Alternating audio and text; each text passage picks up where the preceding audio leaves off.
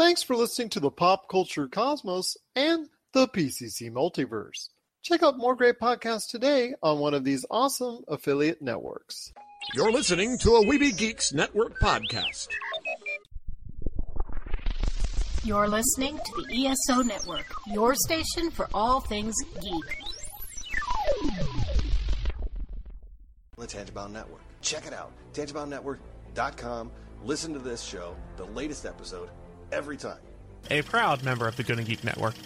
The opinions expressed are those of each individual. Check out all the other geeky podcasts over at GonnaGeekNetwork.com and get ready, because geekiness begins in 3, 2, 1. On this week's episode, it's quite the surprise for Falcon and the Winter Soldier. Lord of the Rings has quite the price tag, and what in the world is Epic's metaverse? All this and more as we once again delve into the pop culture cosmos. Welcome to the Pop Culture Cosmos. And we're back with another episode of the Pop Culture Cosmos. This is Gerald Glassford from Pop Culture Cosmos, Game Source, Inside Sports Fantasy Football, and the Lakers Fast Break. We truly appreciate everyone out there listening to all of our shows, and if you can, please give us a 5-star review on Apple Podcasts.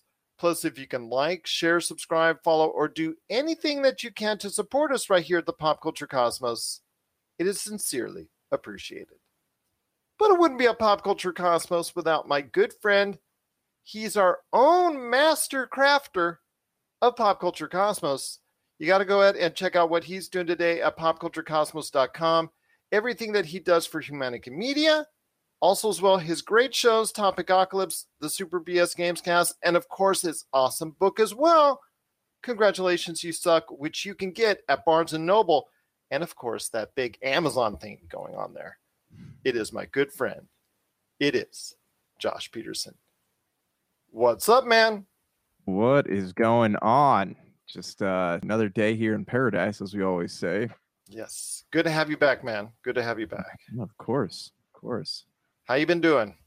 Good, man. I mean, besides some lower back pain, I think I'm doing okay. I'm alive. I'm breathing. You know, there's a lot of pop culture stuff going on. So I have that to be grateful for. Caught your and Marcus's conversation about NFTs the other day. That was a pretty good summary of what that is. I didn't know what those were. I just kept hearing that term over and over again. So doing pretty solid, man. Well, thank you so much for that. I hope everybody get a chance to check out that episode, the PC Multiverse. It's kind of like a little bit of an instructional thing, because I was not familiar with it like you were a couple months ago when I interviewed Vince Atulu from That Sports Card Show podcast. And he said, you need to check out NFTs. And I said, why? Because that's the future of collecting. And sure enough, I delved into it hardcore. I've looked into it quite a bit. And it's a great explainer for what NFTs is, which is the future of collectibles. Plus, you know, it gets into crypto coin a little bit and things of that nature that Marcus invests in and is a kind of a bit of an expert on himself. So it was a great conversation along with all the other great stuff there. So I hope everybody gets a chance to check that episode out as well. But we've got our own great episode, because we're going to be talking Falcon and Winter Soldier episode 5, which just dropped off. There's only one show left in the series, which I'm kind of disappointed for, unless they do a season 2, which they've talked about, but they haven't confirmed that will be happening yet. So episode 5, we're going to be reviewing on today's program, so there will be plenty of spoilers. So if you haven't watched it, put us on pause and then go ahead and hit play after you check out the episode. Plus, also as well, we're going to be talking about Lord of the Rings, one of our favorite subjects always to talk about when it's relevant. And 2 things within the world of the Lord of the Rings came as far as news is concerned, so we'll talk about that coming up in the show. Epic has its metaverse. What is it? And why is it so valuable? We'll talk about that coming up later in the program as well. Resident Evil, they had a kind of a thing where they talked about all the stuff that they're doing for Resident Evil Village, a multiplayer, something to do with Netflix as well. And we're going to go ahead and mention that on the back end of the show. But Josh, I know that there's a lot to talk about as far as rumors are concerned. So I know you wanted to bring that up. So let's take a stroll down to Rumorville. As you know, Rumorville is one of my favorite places. Have a timeshare there. Currently building a house. Just Beachfront property. Yep, I just sit there and I rumor watch. That's what I like to do. So, okay. Falcon and Winter Soldier, right? Ever since Madripoor showed up, everybody's been wondering when the X-Men are going to show up, right? We thought that was going to happen in WandaVision. It seems like in every series there is a subtle nod to the X-Men, right? And everyone thinks like, oh, this is it. And it never happens, right? WandaVision was just them really just messing with us. And then this one is the first like physical evidence that the X-Men universe exists, in the form of Madripoor. So there was a leak, and this is on inverse.com, is on comicbooks.com, and I think it was on Screen Rant. Kind of have the same reports here that somebody, a quote unquote reliable source, has said that Kevin Feige is currently developing 4 projects in the realm of Wolverine. So with the new Doctor Strange and the Multiverse of Madness, they're ready to open up the multiverse. We talk about, if you paid attention on Friday, I don't know if we'll talk about this later, but Alfred Molina talking about how he's playing the same version of himself. Yeah, we were going to mention that. Okay, so we'll get to that in a little bit, but the multiverse is opening up, right? And I think it's officially starting with, I think Spider-Man comes out before Doctor Strange, right? Spider-Man does come out before Doctor Strange, yes, because Spider-Man is opening before the end of the year. It is determined to go ahead for Christmas. Okay. The setting takes place during the winter, so there is a Christmas tie-in to that. So it is coming out this Christmas. If you watch the first Doctor Strange movies, all these mentions of the multiverse, right? They talk about the different universes, multiverse, dark dimension, and then Multiverse of Madness is coming out. But then also in the last Spider-Man movie, they talked about how Jake Gyllenhaal is from a multiverse, even though he wasn't. He was just, kind of messing with them. But that being said, we have the multiverse, right? So now these rumors are stating that Kevin Feige is currently in pre-production for 4 Wolverine series. So 2 of these Wolverine series are going to be anthology series to kind of explore the origins. And I guess they'd be done in the form of like a Disney Plus show in the same vein as like Falcon and Winter Soldier. One would be the Weapon X story. And then the other one, they weren't really specifying what the other one was, but they know for sure one of them is supposed to adapt the Weapon X arc. And then that will take place in the mainline MCU. And that's supposed to capture like a younger Wolverine, younger Logan. The other 2 allegedly in production here, one of them, it's supposed to have Hugh Jackman taking on the Hulk in one of them, and then another one having Hugh Jackman team up with the Avengers. So Hugh Jackman had said in an interview, he said he had spoke to Kevin Feige and said he would be interested in, after seeing like what's been going on with the MCU, he's been saying, I might be interested under one condition: you cannot undo my death in Logan. So allegedly, this would be another version of Hugh Jackman's Wolverine from a different part of the multiverse. So these are the rumors. Take them with a grain of salt. Take them for what they are.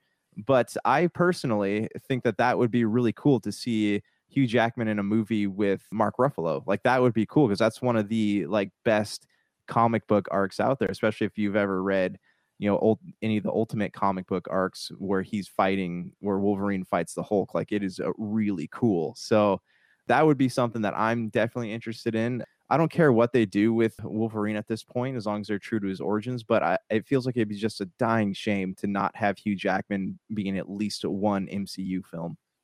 I agree with you on that. But, with all those rumors, I mean, a lot of those sites that you're talking about, that's how they get people, and that's how they suck people in on those sites. It's all about rumors. The grain of salt, I'm also taking it and pinching it all over the place because I don't know, until I see Hugh Jackman walk across the screen in a Marvel Cinematic Universe movie, I'm not expecting it. I mean, because he's my age. Time is running out, and he does not like to go ahead and the workout regime that requires you to bulk up for the Wolverine role. I mean, he's done it so many times now. I'm assuming it gets more difficult as time passes on. So for him to go ahead and do that one more time, I would be ecstatic for, but I'm not expecting it. Yeah, but I mean, with de-aging technology and like a stunt doubles, I'm sure they could do something. But yeah, I'm not like saying I'm not counting on it happening, but it just sounds like it would be pretty cool, and this is something that, especially when the MCU's kind of at a low point right now, like it would be great to have an Avengers centric film with Hugh Jackman in it to bring people back to the movie theaters. I want to touch on something you said. You're saying that the MCU's at a low point.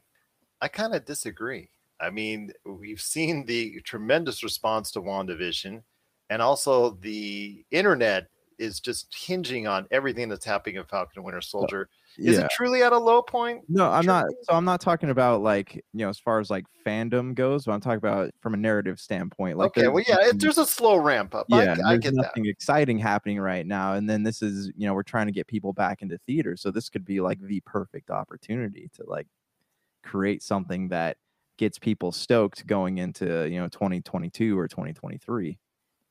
Again, I don't see him coming anytime soon onto the screen, but I'm hoping that will happen at some point in time. It's all about if he wants to go ahead and do the necessary work to put in to make it a believable Wolverine.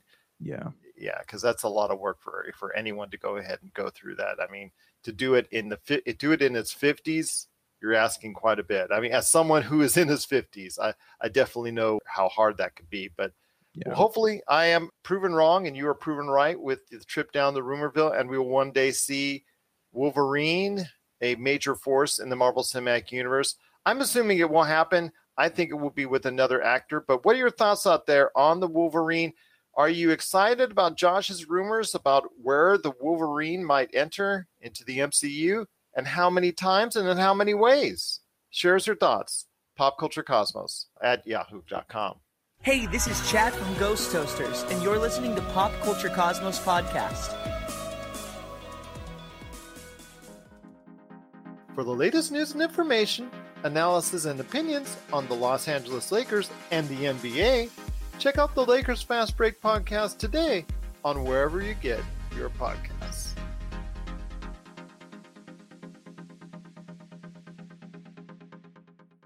All right, my friend. Well, I'll tell you what, it's been a great time talking Falcon and Winter Soldier. And I know talking about Marvel for you sometimes is like, okay, it gets easily burned. And I know it's such a major part of pop culture, but you got to admit, episode 5, which it always seems to have a way each and every week to keep everybody talking, to keep everybody interested, to keep everybody going.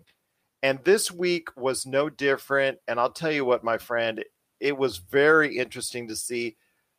I want to ask you right now, there was a major debut, and we're going into spoilers now. We're heading into Spoilerville. We went from Rumorville to Spoilerville because there was a major debut in Falcon and Winter Soldier. And we'll talk about all the deep narrative and things that they were talking about during the course of the episode here in a minute. But there was a debut during this week's episode, and I want to ask you this. It was Julia Louis-Dreyfus, the award-winning actress from Seinfeld that everybody knows and everybody cares for and everybody has thought so dear. She did such a great performance for all those years as Elaine.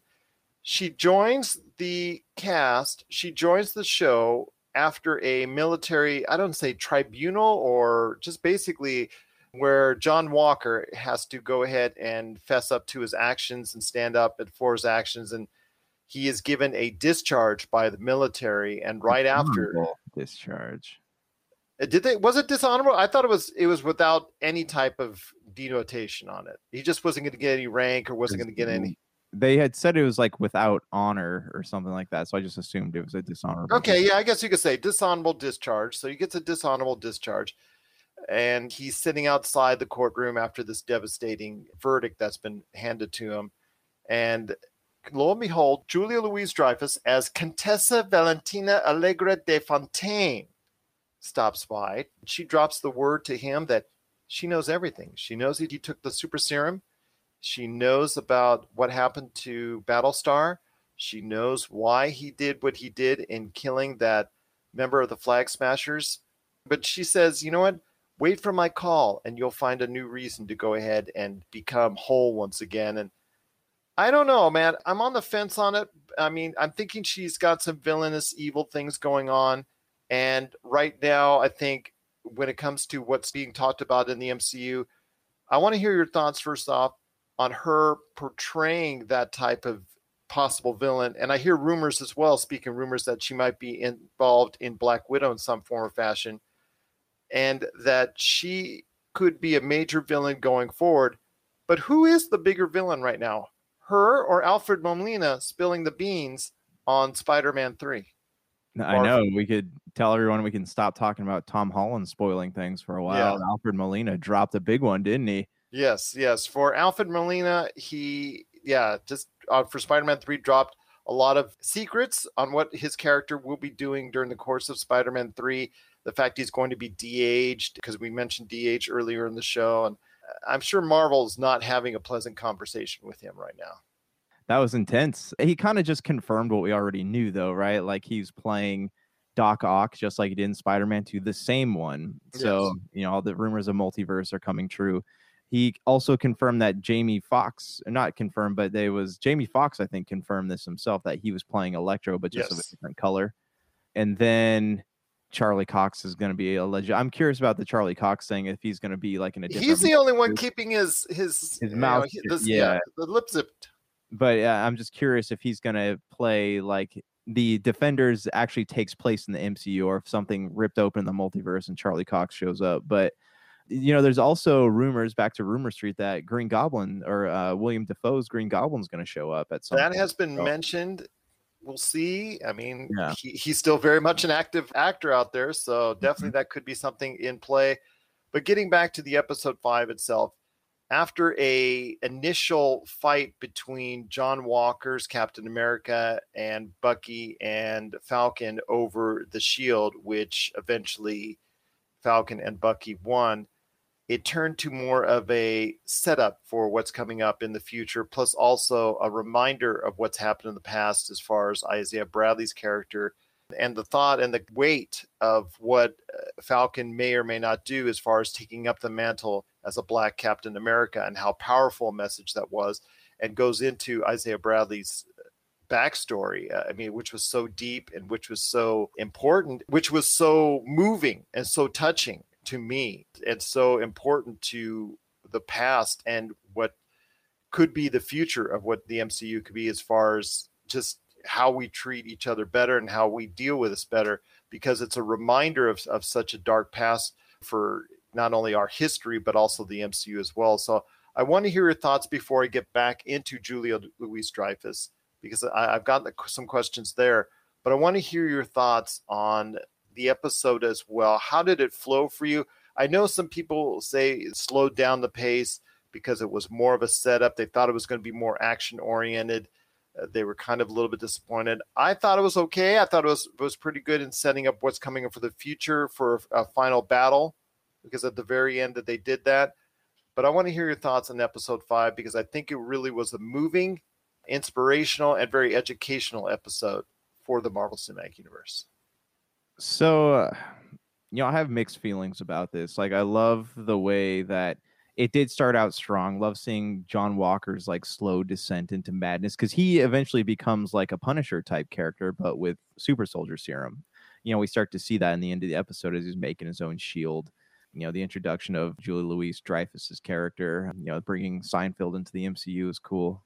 I'm just kidding. They're not doing that. I can see Michael Richards being somewhere. Okay, so I know like there's rumors floating around, right, that a lot of people like left the show after this. It was a second episode, right, where the cops showed up and all that stuff. To me, like I thought, films like Black Panther, like they did a good job of equipping the social message to the film itself. So in this one, they kind of really like slowed the pacing down and almost like removed you from the story to deliver their social message. And like, I don't have an issue with it, but I can see why people would feel like it slowed down too much. That the whole thing with Isaiah Bradley, like it was emotional and packed a punch. It just, I don't know, it slowed the narrative down a little bit. Plus also there was a lot of bonding as far as fixing the boat between Bucky and Falcon. That may have slowed it down even more. I mean, the things and the notes and hearing the backstory of Isaiah Bradley and how it's being portrayed in the MCU, that to me was fascinating. And obviously what we can take with that and become better moving forward, and how Falcon is going to deal with it. That is going to be something that I can't wait to see. But the bonding between Falcon and Winter Soldier I don't think I really needed to see that much of it because the fact that they were already starting to bond over their fight with Captain America and John Walker for the Shield and stuff. I thought there was already a bond already that had started there. I didn't think I needed it reinforced over helping fix that boat in Falcon's home port with his sister and all that. To me, like, I think that kind of, as speaking to their social message, like, I think that kind of helped strengthen that message a little bit, right? Showing that, like, communities can come together, people of different races can come together and work for the same goal. Of course. It was a long part, yeah, and is that Lethal Weapon, type scene that everyone kept saying was, it's going to be here eventually, and that, I think that was kind of it. I don't mind seeing it at all. I just said I thought it might have touched on it too long. It might have stayed with it too long. Yeah, I agree. And like there was a lot, like, the Isaiah Jones part, the part on the boat, like there's a lot of things that, like, because you expect, especially like with WandaVision, how it just went up, up, up, up, up, up, up, up, up, up, up, up, like a roller coaster, and then this one kind of went up, up, up, up, up, up, down, down, down, down, down, down, and then I assume it's going to start going up, up, up again. But yeah, it was definitely had some stuff that was pretty slow. What I did like though, so the Isaiah Jones part kind of pulls you out. Isaiah Bradley, I'm sorry, kind of pulls you out a little bit, and then you see this old bitter man who thinks that the Shield just represents oppression. And I was like, well, okay, well, where is this going? And then you see that scene where Bucky's on the couch, right, in Sam's sister's house, I guess, when he wakes up. And to those kids, like, the Shield is a symbol of like heroism to them. Yeah. So I mean, like, they did a good job of showing that, like, the Shield means different things to different people. It's like, I mean, they said it's complicated. It's complicated. Yeah. To some people, it signals oppression, like Isaiah, and then to these kids, it's a symbol of heroism. And then they have that scene where Sam picks up the Shield and says that, he has that conversation with Bucky, and he basically realizes that the Shield can become what I make it out to be. Like now that conversation I enjoyed between those two at near the end, where they come clear. Bucky clears his conscience about everything that's going on and why the Shield is so important to him. And Falcon also expresses why the Shield is so important to himself. That scene is very pivotal for them bonding. I appreciated that a lot more than just spending so much time repairing the boat. But again, I get why they were repairing the boat, because it is a bonding, bigger message in regards to unity, which should be embraced. So, but that conversation, I think, is the key to the entire series. Yeah. And I mean, I know that was kind of the message they've been trying to deliver with this series, right? Like, we all have the ability to shape our future going forward, but our future is going to be what we make it out to be, like, instead of people of all races, right, hang on to things from the past. If we're not willing to set the past aside and move forward in a way where, we can work in unison with each other, like, it's going to be a pretty dark future. And I think that and maybe I misread what they're trying to say, but I feel like that was kind of a good message for them to send across. Like, the director, he was the guy who wrote and directed Empire, had said, because he's the director of this show, and he had said after the first episode had premiered that, like, there's going to be a social message in it, but like, Marvel fans are pretty good at like going along on that ride if it's done tastefully. And I think so far they've done things pretty tastefully and in a way that doesn't really isolate anybody.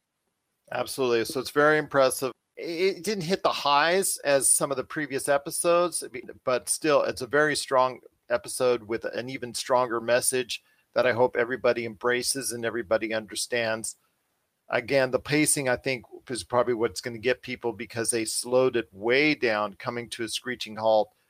I'm looking for it, like you said, to ramp up again in this next episode, because the Flag Smasher's about ready to go ahead and wreak havoc, along with Batroc, who's looking for revenge on Falcon. So that was kind of interesting. And with Batroc, before I get into Julia Louis-Dreyfus and close out that conversation, with Batroc being reintroduced, he got released by Sharon Carter and is now working with the Flag Smashers. Yeah, okay. So I want to know about this, because it certainly hints that, I know a lot of people have talked about Julia Louis-Dreyfus as the power broker, but funny how Sharon Carter lets him out. So that's something I've been like talking up a lot. Like, I believe that Sharon Carter is the power broker. She's been in the right place at the right time always, and she's always got these like secret phone calls going on with people. And has access to satellites from Madripoor and all that. Mm-hmm. Yeah. Mm-hmm. Mm-hmm. Yep. So very interesting how that works out. But she knows what Batroc would do if she got him released, and she did. So I think that's a very telling sign there. Although I know a lot of people still think that Julia Louis-Dreyfus character is the power broker. I'm kind of leaning towards Sharon Carter myself, and have for a couple episodes now.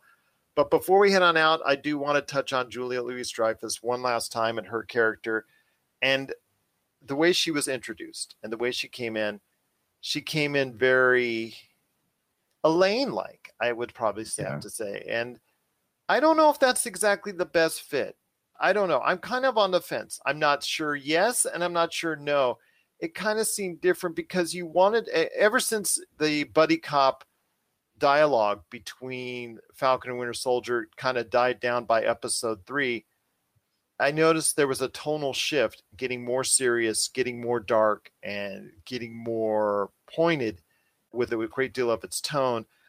And she comes in here with a 5-minute thing. She's only in the show for that amount of time, but it was an odd fit. Was it for you? I don't know. Am I wrong on that? I don't know, because it just really seemed like it was an odd fit for me. I would have liked someone else maybe in the role to maybe fit better to match that tone. She comes in, does her shtick, but the problem is she comes in and does her shtick at maybe not the best time. Yeah, I don't know. It was a weird thing because we knew that wasn't going to be the last we saw of John Walker.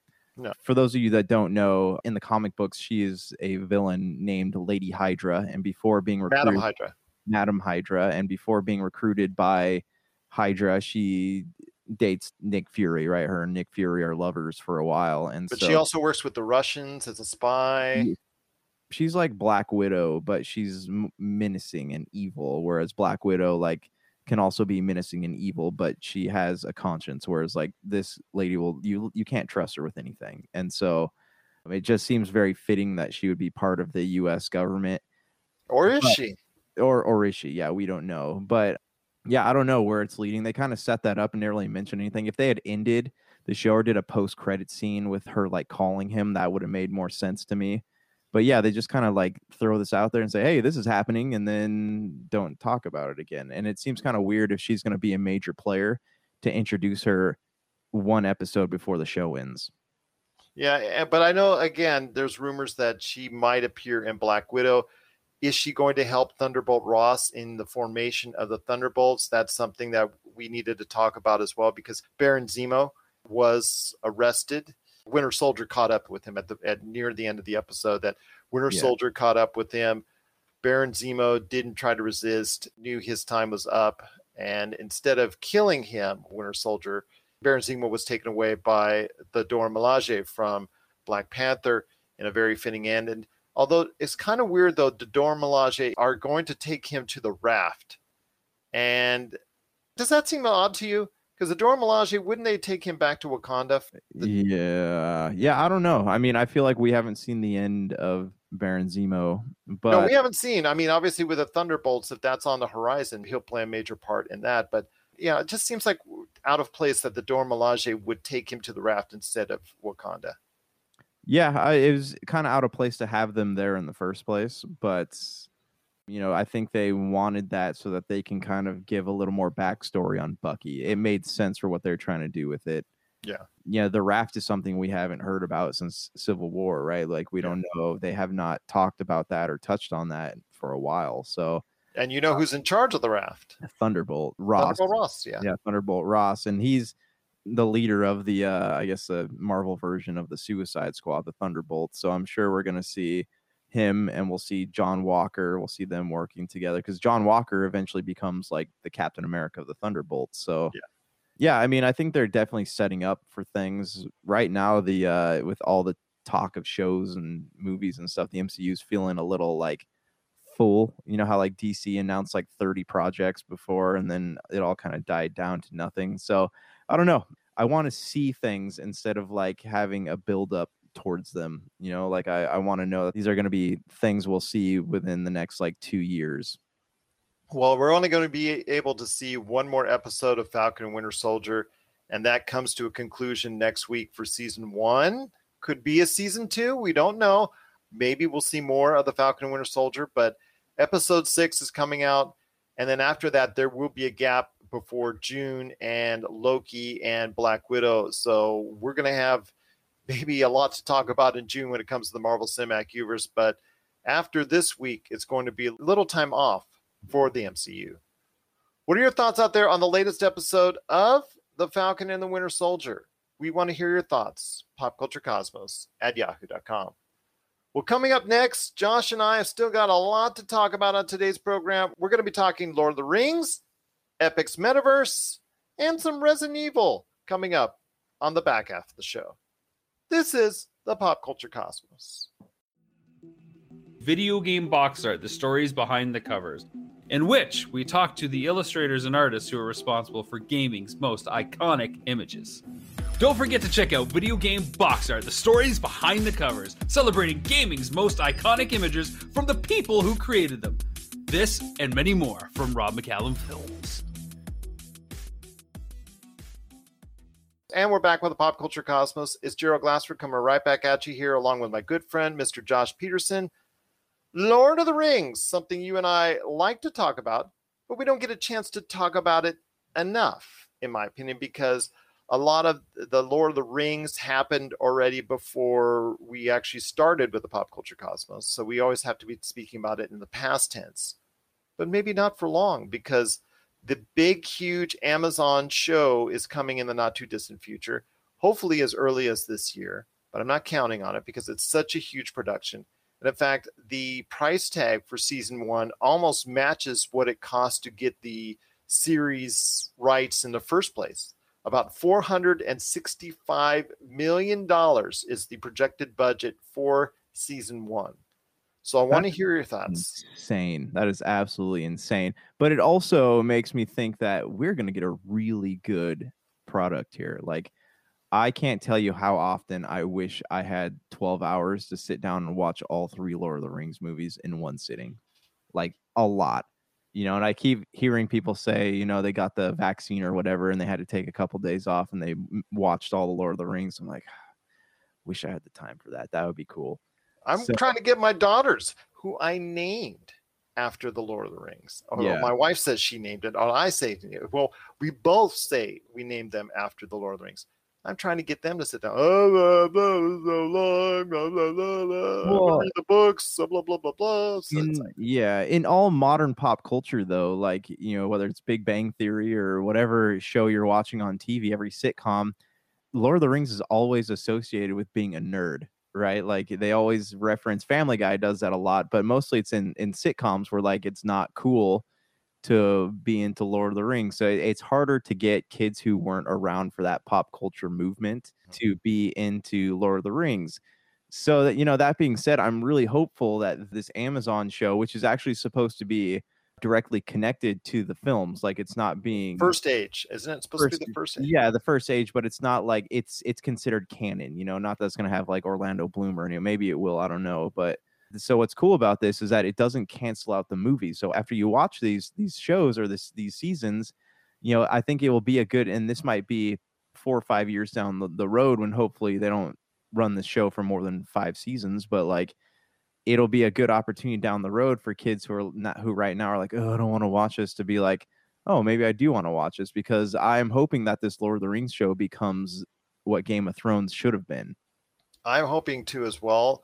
And I'm hoping it will serve as an inspiration to go ahead and do so. My girls, we talked about this actually last night, as far as their willingness to try and give it a shot. And I think with one saying maybe she'll sit down in the not too distant future with me to watch it, and the other one saying I would rather read the book, and that's something I think I could get more out of. And I was like, okay, you do what you want. It's there when you need it. It's not going away anytime soon. So I mean, it's something that, though, I would still love to experience with my kids. But I get you when you're saying about where the show could go. I'm hoping not an Orlando Bloom. Please, I'm hoping. I'm hoping for not an Orlando Bloom guest spot on it, because if we see that, that's going to be. How's the nicest thing to say about it? Because his guest spot in one of the Hobbit movies was 3 movies. Yeah, it was 3 movies. Oh, it was all 3 movies. That's right, it was all 3 movies. I kind of like wanted to forget the Hobbit movies, even though I watched them. He looks much older, And if the idea is to play backwards in time, that's not going to help now that it's 5 years later than that. A quarter of that, like, what was it? $multi-million budget is de-aging. Spent on de-aging him. Yeah.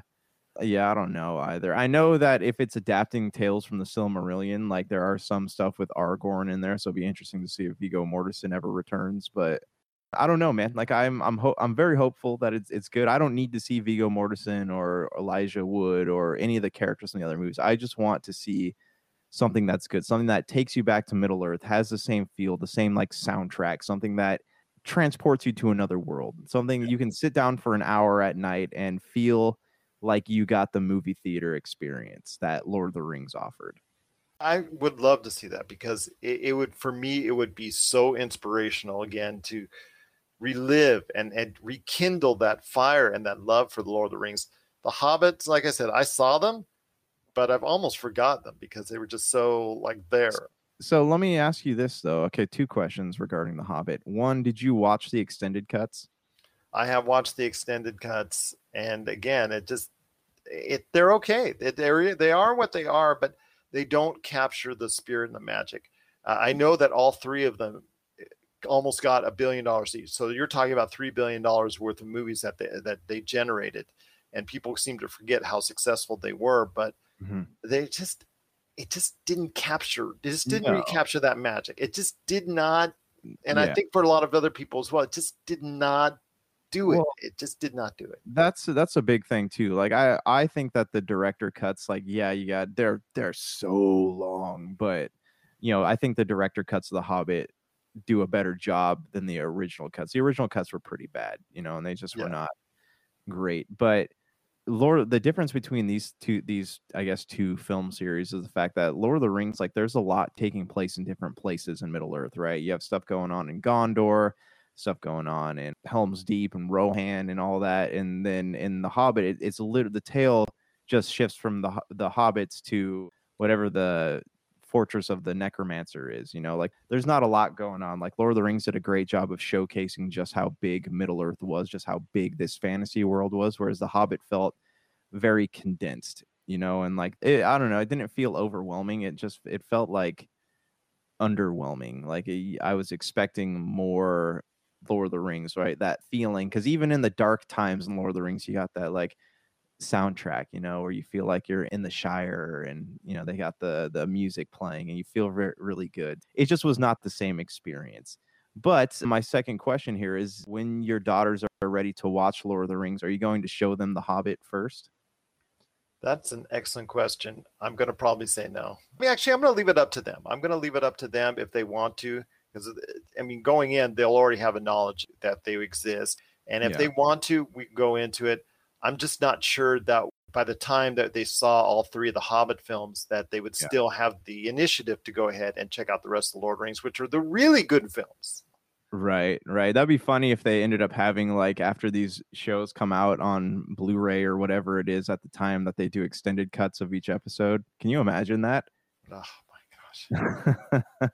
Please don't. But I will say that when I first saw the films, one of the fascinating things I said was, my gosh, I did not know such a small country or island realistically on the map had such a diverse and wide open areas and so beautiful. To me, it's like the perfect advertising for New Zealand. Oh, for sure. Yeah. It's so huge.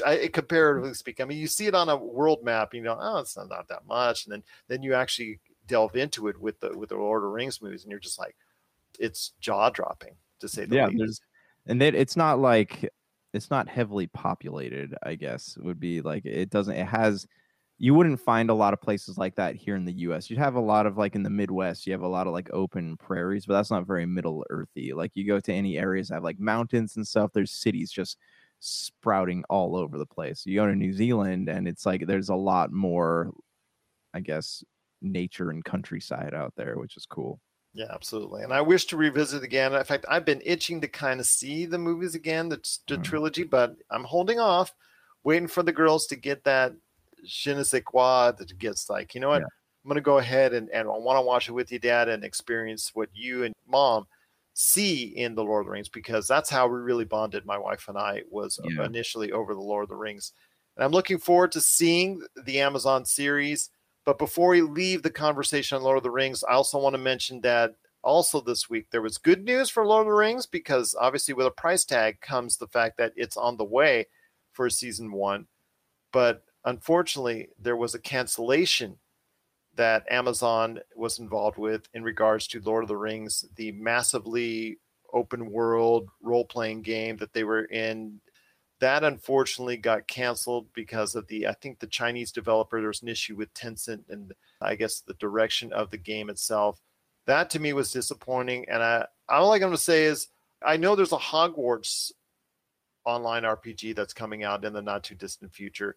I'm hoping that if that does well, that initiative will for a Lord of the Rings online RPG, that's massively multiplayer, that anybody can join in and have fun with and experience.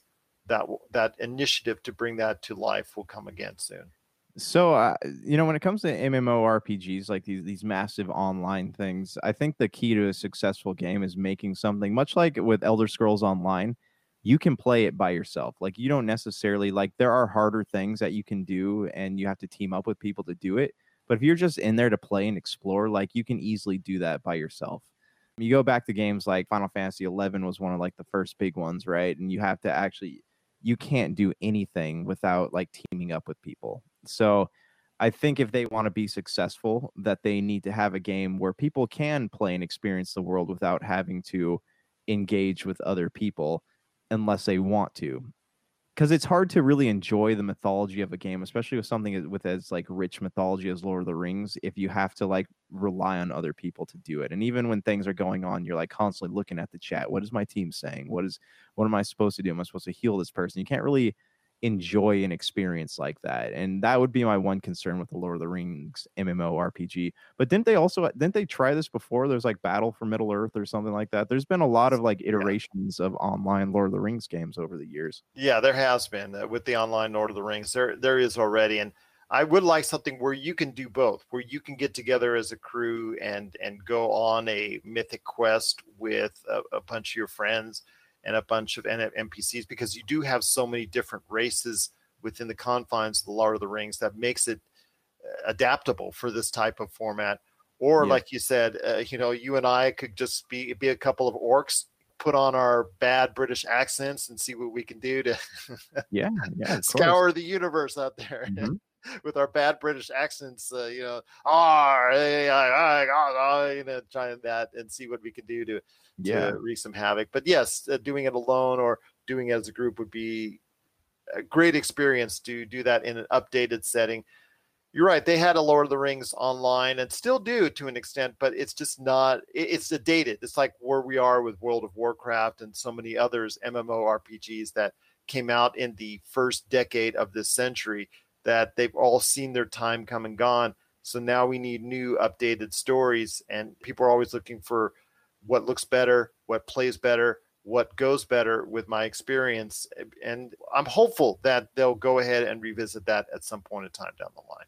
Yeah. I mean, and that's the hope, right? That we have a Lord of the Rings game that lets you experience the joys of an MMORPG with the joys of the mythology that this game comes from. And looking at a studio like Tencent, like I don't know if they have the ability to do that, and it's just Tencent can do anything they want. They're loaded with cash. Yeah, but I mean, just like their track history hasn't exactly like shown that they can handle something of this magnitude, and I think that Bethesda would be a good company for something like this, or Ubisoft even would be a good company for something like this. So I don't know. Remember, also Amazon has their, I think, New World MMORPG that they're going to try to debut later this year after the 2 unsuccessful video game turns that they've had recently. Their track record's not so great either. Yeah, so we'll see how that works out. But yeah, I'm hopeful that a Lord of the Rings will be revisited in some type of video game format at some point in time down the line. Sure, yeah. I mean, remember those, what was it? The Two Towers and Return of the King were both amazing games. And they're still very highly rated today. Yes. Believe me, I enjoyed the Two Towers immensely, and There's been a couple other Lord of the Rings games that I've liked over the years, but yes, I would definitely like to see Lord of the Rings being revisited in a video game format, whether it's on a massive scale or maybe even just a regular old AAA campaign as well. What are your thoughts out there on Lord of the Rings Season 1? Are you excited for its appearance on Amazon? And are you disappointed that the Lord of the Rings massive online role-playing game that was in development got canceled? Please share us your thoughts. PopCultureCosmos@yahoo.com. You're listening to the Pop Culture Cosmos. Don't touch that dial. Wait, do people still use dials? If you need your video game fix, be sure to check out Retro City Games. Located in Town Square on Las Vegas Boulevard or in Henderson, Nevada, Retro City Games has the cure for all your video game vices. Retro games and games for current consoles, Nintendo, Sega, PlayStation, Xbox, and more. Retro City Games has all the staples from any library and some highly collectible offerings too. So pick up a few games today at Retro City Games in Town Square on Las Vegas Boulevard or in Henderson, Nevada. Retro City Games is your video game metropolis.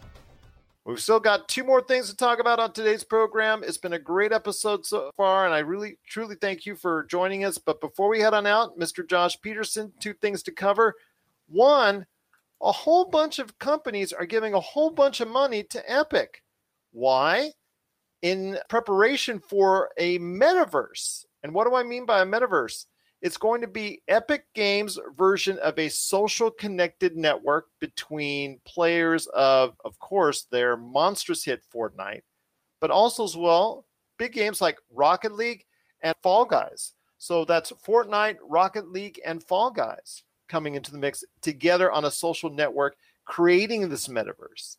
And there's tons of money being put into it. In fact, Sony has dipped in, I think, $200 million. I think there's been $1 billion invested overall. I want to hear your thoughts on this metaverse, how this social connected network might work, and if you think it's going to be the best thing for gamers. So, a question for you: how much is Apple given? I'm not sure. I have to go check on that. I know Sony was the, I'm just kidding. Apple. Remember, Apple? They're still being sued. Oh, that's yeah. You got me. Yeah.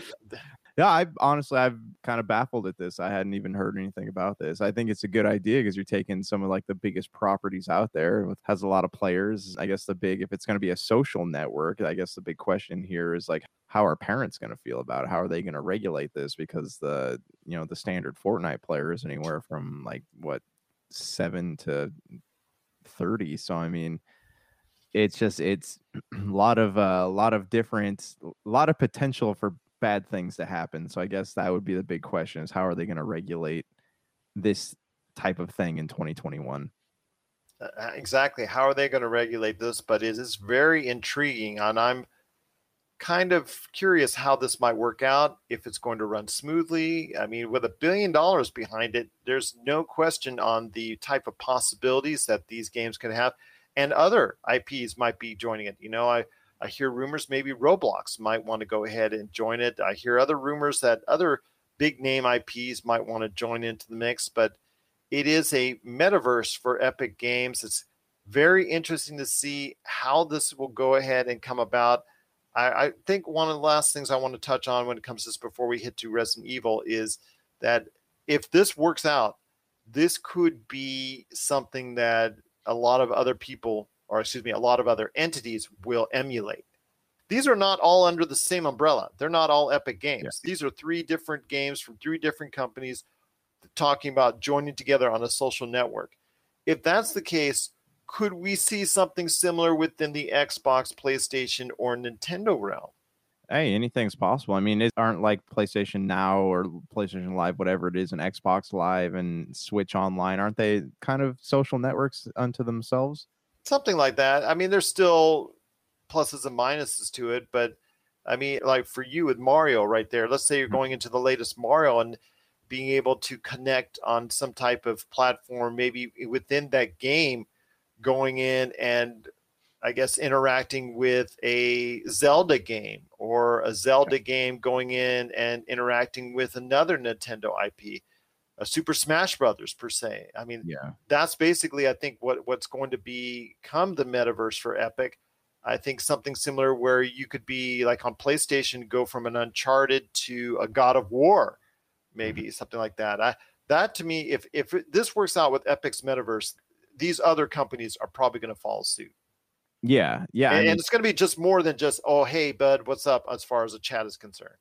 Yeah, and this could be the next big thing. I think Bungie kind of try to do that with the Halo Waypoint, right? They had boards where people could talk to each other, and there's new content that went out, whether it's sound file or video file or Easter eggs for the Halo game. So, I mean, this kind of thing has been done before, just not on this scale. So it'd be interesting to see how these features are incorporated. What is it going to be? Are you going to have like a Facebook style messaging board, or is it, people going to be able to have friends? And like, what is it going to look like? Is it going to be like an Instagram or Facebook type thing, or is it going to be something completely different? Are you going to be interacting with it? Are you going to say, let's say you're going from a mission in Fortnite and time runs out and your game's over on that, but you can walk into a game of Rocket League and join that up from the same interface? Or could you go into a game of Fall Guys from that same interface? So let's find out and see what's going to go on with that, because I'm very curious why all these companies are going to invest $1 billion into this. Whatever pitch Epic Games has had, it's really worked. Yeah. What are your thoughts out there on Epic's Metaverse, a social connected network possibility between three of the major games for gamers out there? And what are your thoughts about possibilities for other type of metaverses in the video game universe? Share us your thoughts, popculturecosmos@yahoo.com. Well, my friend, again, it's been a great episode. I cannot thank you enough for always being a part of it. We truly appreciate it. But before we head on out, Resident Evil was kind of evil this past week, because Resident Evil Village got an update with some new demo walkthroughs and that we saw that looks really good. I know they're adding a multiplayer component, which, yeah, I know they're adding a multiplayer component, which I don't know. That's always been hit or miss. And for a lot of people, it's been miss in regards to that. But I think they want to go ahead and continue the lifespan of this game beyond release. And the first 6 months of release, they want to go ahead and expand something. So they're hoping that a multiplayer will connect with an audience. And then also Resident Evil, the upcoming series for Netflix, that's coming out here, I believe, in July for Infinite Darkness. So that got a new trailer right around that time, because, they always have to go ahead and have these announcement settings now. It can't be done during E3. God forbid that should ever happen. My gosh, But I want to hear your thoughts. My thoughts on that. But I want to hear your thoughts on the outlook for Resident Evil Village and this whole Resident Evil IP. I'm not as big on it as other people are. I think it's not as big as it thinks it is anymore. I think it's a nice IP.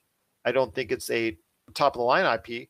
But then again, if Resident Evil Village is a hit, that could change the whole perception of just how good the Resident Evil IP can be.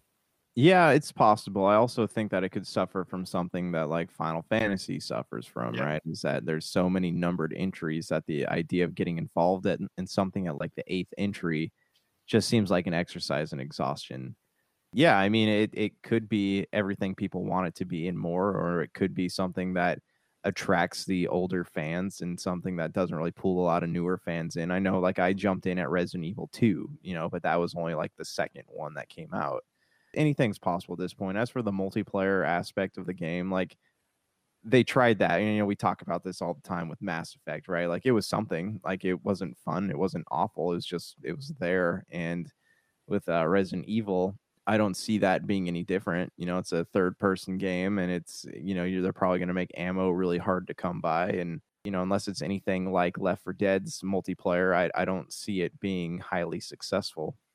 I don't see it being highly successful either, but I see the game, Resident Evil Village, if and when it gets released on time, could be a big hit for them, because the fact that there's been such a dearth of video game releases so far this year, as we talked about, because of coronavirus and all the other extenuating circumstances in regards to the video game industry at this point in time.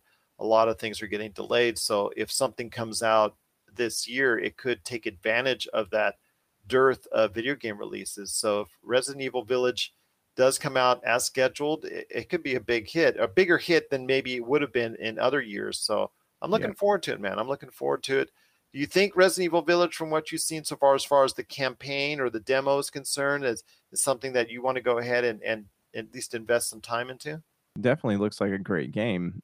Resident Evil games, like, especially with this switch to first person, like it's practically reinvented the series. So it's definitely something that I will play.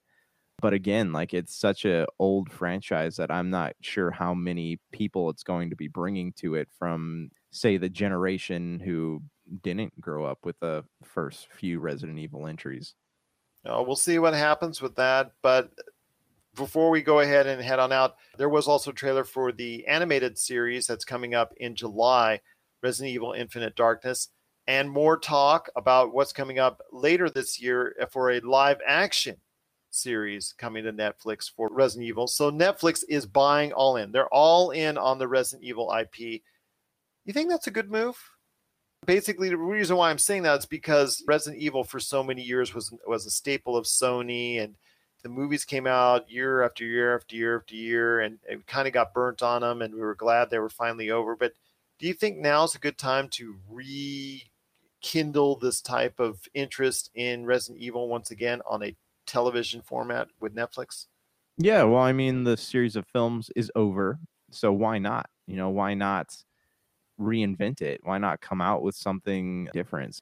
As far as like a streaming format type of thing, like, yeah, I can totally see it bringing new fans to the fold. So why not? I don't know how I feel about it. There's been enough time now between the movies that I might go ahead and take a look at the series. It all depends on how well the animated series, I think, for me is. If I like what I see there, I could get into a live action series down the road later this year. So we'll wait and see how that is. Resident Evil Village, it looks really good. Resident Evil Village with the high-res graphics on a PlayStation 5 or Xbox Series X, I highly recommend when it comes out, you may be playing those versions because the detail from what I've seen so far has been really nice. Yeah, for sure. All right, what are your thoughts out there on all the stuff that's coming up for Resident Evil Village, Resident Evil Infinite Darkness, Resident Evil live action series? We want to hear your thoughts. popculturecosmos@yahoo.com. Well, Mr. Josh Culture Cosmos, it's been a great episode, my friend. And as always, I'm so thankful that you've been part of it. For Friday's show, we've got Marcus de la Garza for the PCC Multiverse. I know we're going to be having our final Oscar previews because Oscars will be coming out this time next week. And then also we're going to be talking about Mortal Kombat, which will not be an Oscar contender. But I'm hopeful for Mortal Kombat at this point. But are you? Well, tell me your thoughts. I mean, what are you looking forward to with Mortal Kombat? Looking at the trailers, like, it looks like it is something that could be okay. I'm not expecting it to be just fantastic and blow me away. I'm not expecting it to be truly awful either. I'm expecting it to be a good popcorn flick, much like Kong vs. Godzilla. And I think that that's what it's on its way to be. Something that I won't feel like I've wasted my time with. I know you also got a chance to catch up with the Justice League, and you wanted to go ahead and talk about that. I know you didn't get a chance on last week's show, but any thoughts on that before we head on out? It was long, yes, but I feel like the extra scenes kind of made the film better. There's no way his vision could have been told in movie theaters. So, I mean, luckily, I think it's better that it had to wait until the streaming services, like these epic streaming shows, became a thing before it came out. So I honestly, like, yeah, the Joss Whedon cut was awful, and it sounds like he did a lot of terrible things to people, but it sounds like this was the right time for Snyder's vision to come out. Now, the ball is in DC's court. There's a lot going on. There's a lot that people are wanting for. I've seen the hashtag for Finish the Snyderverse and Deathstroke and all that stuff. So the ball is in their court, and I think that if they veer away from the Snyder cut or the Snyder universe, they're going to have a lot of angry fans, and we're going to see, as a result of that, we'll see box office numbers drop significantly.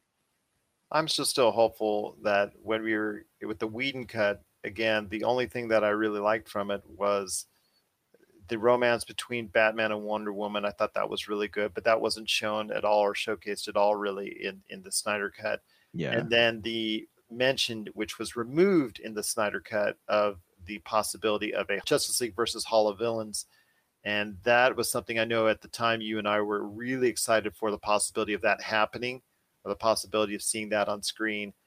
I'm hoping they'll revisit that idea because I think that's one that's going to carry a lot more weight than just a traditional Thanos wannabe in Darkseid. Yeah. Darkseid is very menacing, so I mean, there's definitely some potential there for him to be a big bad. The DC universe has no direction, so I don't see why not just start where it is now, with where the Snyderverse left it. Again, I would love to see a Hall of Villains. Everybody getting all the villains versus that climactic, something like we see in Endgame, except for all the villains that we know from the DC universe against all the heroes from the DC universe. That to me would be much more compelling to see another big baddie like Darkseid trying to take over the universe, something to do with going to Earth and something's hidden within the Earth. And a lot of things we saw already that Marvel beat them to the punch on, and going down that road once again. Yeah, I agree. It'd be cool to see that happen. You know, right now it sounds unlikely, but anything's possible. Anything is possible, indeed. So for Josh Peterson, this is Gerald Glassford. It's another beautiful day in paradise right here in the Pop Culture Cosmos. We thank you for listening. And here's hoping you have yourself a great We're the Con Guys, as in Comic-Con, and this is the Con Guys Show, coming at you straight from the heart of Hollywood, California, with the news, celebrity interviews, and fun-loving opinions to help fuel your passions. We are your ultimate insiders, filmmakers, writers, actors, costumers, gamers, panelists, but most of all, we are fans. And whether it's sci-fi, collectibles, comic books, gaming, animation, cosplay, or fan conventions, if you love it, we cover it. Your behind-the-scenes look at all things con. You're listening to a Weeby Geeks Network podcast. This has been a broadcast of the ESO Network. Be part of the crew and help support our shows by donating to our ESO Patreon or by shopping at the TeePublic store, which can all be found at www.esonetwork.com. The ESO Network, your station for all things geek.